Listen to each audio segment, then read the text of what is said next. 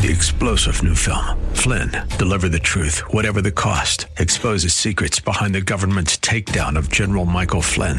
Flynn knew what the intel world had been up to. He ordered the first audit of the use of contractors. This set off alarm bells. He told the truth. He was the most dangerous person for Donald Trump to hire. They had to get rid of Flynn. Flynn, deliver the truth, whatever the cost. Available now. Watch it today. Go to salemnow.com. salemnow.com. The Bruce Hooley Show podcast is brought to you by HemisphereCoffeeRoasters.com. Creating jobs and restoring dignity one cup at a time. Good coffee doing good. Learn more at HemisphereCoffeeRoasters.com.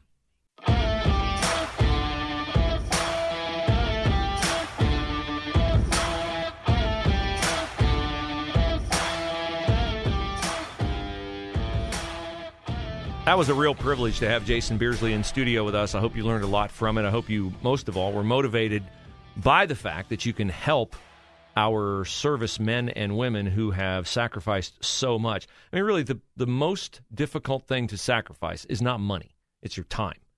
And Scripture says, greater love hath no man that he would lay down his life for his brother. Of course, that happens all too often in the military where someone has to give their life, literally, in service to their country. But it is also personified by the fact that people serve their country and lay aside what is going on in their life and elevate, prioritize serving their country to do it. So it's inspiring for me to be around people like Jason, like the people in that room today at the breakfast. And my fondest hope would be that you would support the agendas that they are getting done, the initiatives that they are getting done.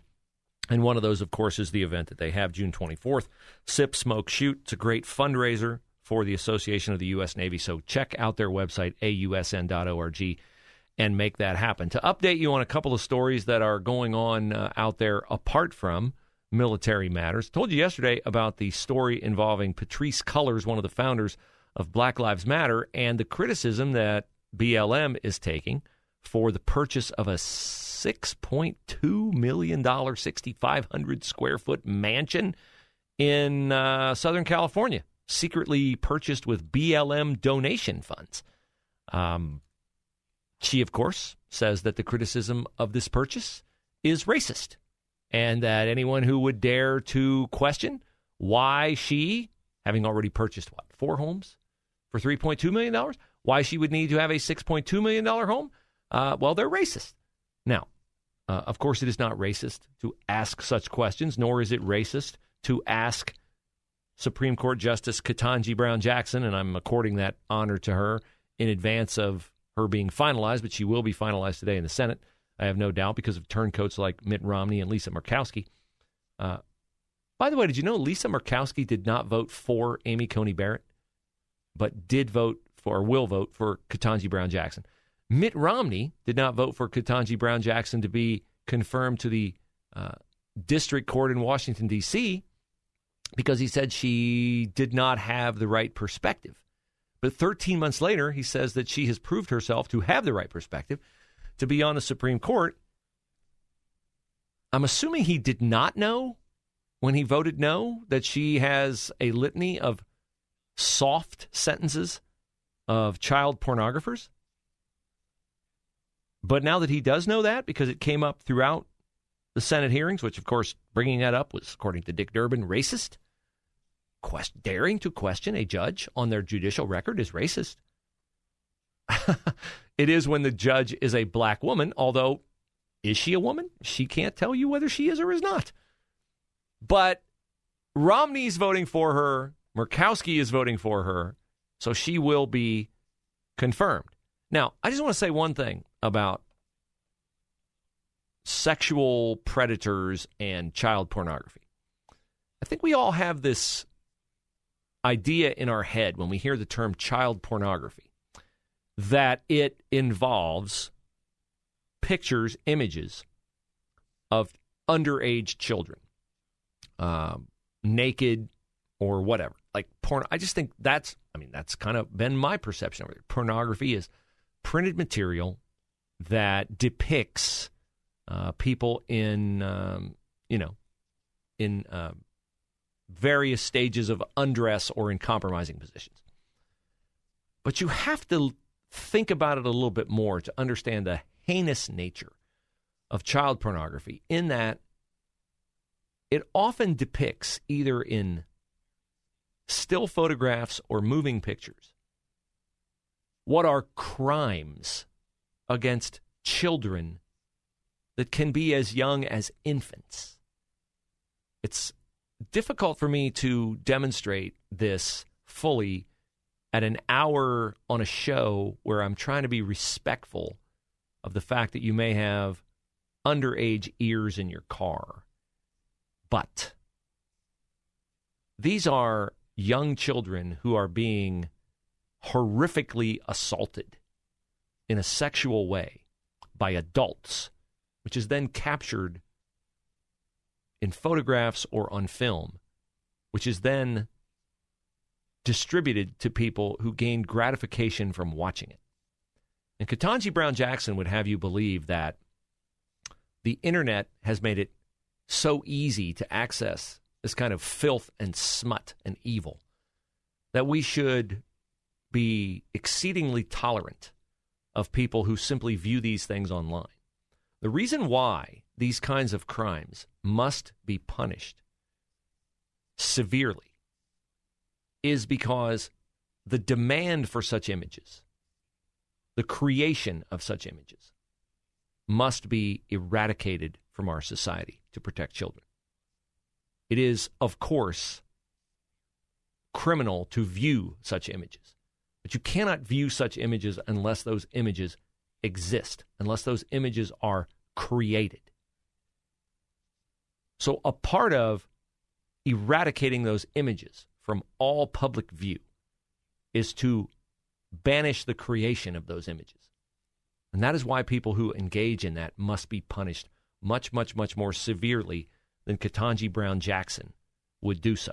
It's not racist to question her on her record, nor is it racist to wonder why millions of dollars in funds given to the Black Lives Matter movement, which ostensibly is done to protect black lives, although certainly not in inner city neighborhoods, because we've seen crime rates spike since Black Lives Matter became a fundraising behemoth.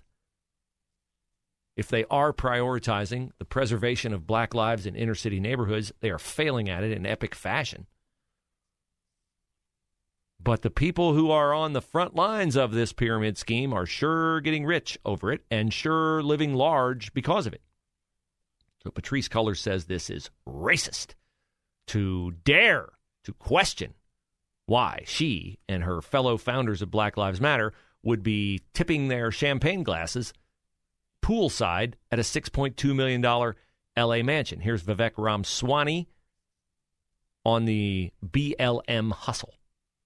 I think that if you want to see the face of the Black Lives Matter movement, look no further than that mansion, that multi-million-dollar mansion, and the price tag on it. This is a financial racket, and it would appear to me, reading the facts, that it seems like somebody who was doing work for BLM was using the vehicle of the BLM nonprofit movement and corporate shell and entity to be able to enrich themselves personally. But is this surprising, Bill? Absolutely, it's not. This is how the woke industrial complex plays its game. You and I have talked about it before. They pretend to care about social justice when, in fact, enhancing profit and power for themselves. But they have a new weapon at their disposal. It is the R word. There is no greater damnation in modern America than to be called a racist. So when given the choice between being tarred with that scarlet R and being quiet, everyday Americans are actually forced into submission to stay quiet, even though there are actually very important questions to be asked. And actually, if you think about who's actually betraying black lives or using black lives in favor of enriching themselves, I'd put the BLM movement at the top of that list. And that's why we need to see a distinction between actually standing up as a voice for social justice and actually standing up as a vehicle for self-enrichment. Now, he's right. He's only wrong in the fact that being called a racist is not a new weapon. He says it's a new weapon. It's not a new weapon. It's been a oft-used weapon of the left for a long, long time. And, of course, they never stop to look at the logic of their position because, well, that would be an unending search since their positions often have no logic. And in this case, I would say How can we be a racist country if being called a racist is, as he said, the scarlet R? Would a racist country truly care about being called a racist country? Do you think KKK members in Mississippi and other southern states in the 1940s, 50s, and 60s really cared if they were called racist? I don't think so. The label did not bother them at all. But today, the label bothers people. It doesn't bother me because I know I'm not a racist.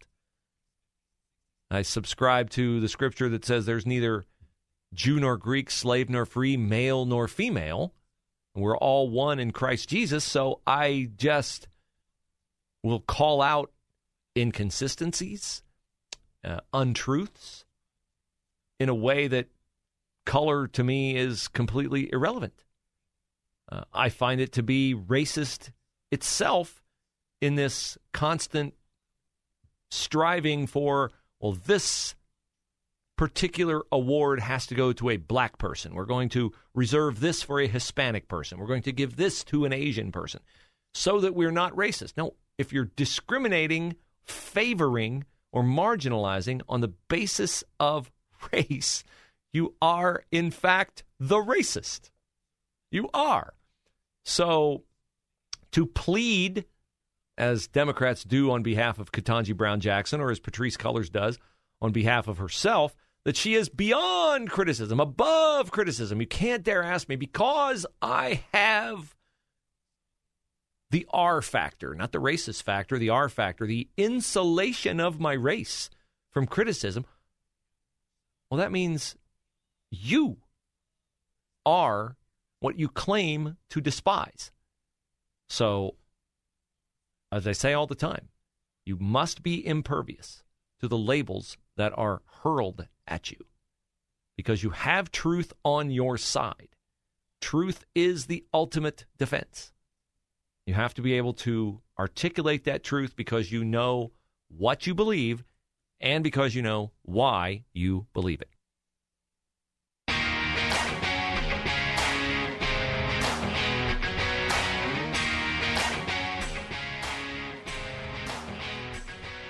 Great day to have Jane Timken in studio, U.S. Senate candidate, and also Jason Beardsley of the Association of the U.S. Navy in studio. AUSN.org is Jason's site to help veterans, particularly those in the maritime services, but he'll steer you to the right service if you are Air Force or U.S. Army.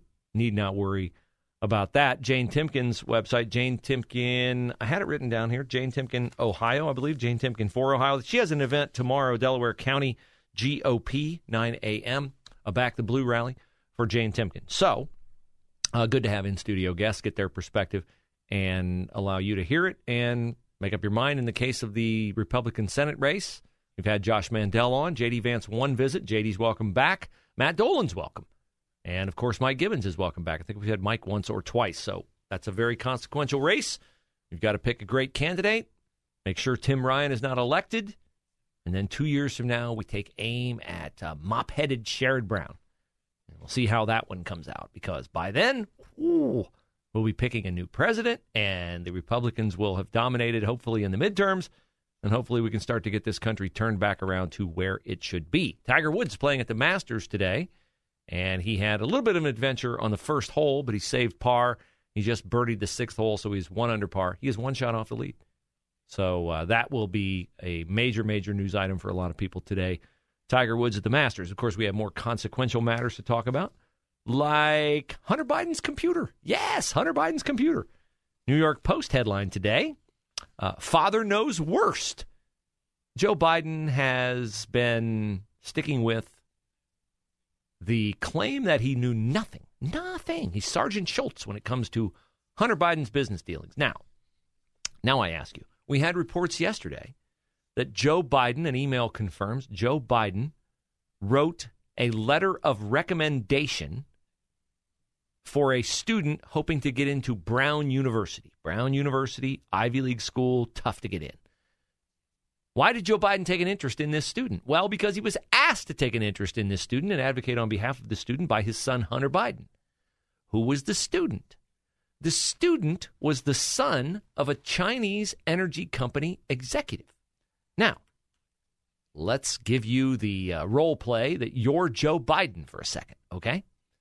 And your son comes to you and says, hey, Dad, would you write a letter of recommendation for my friend so-and-so?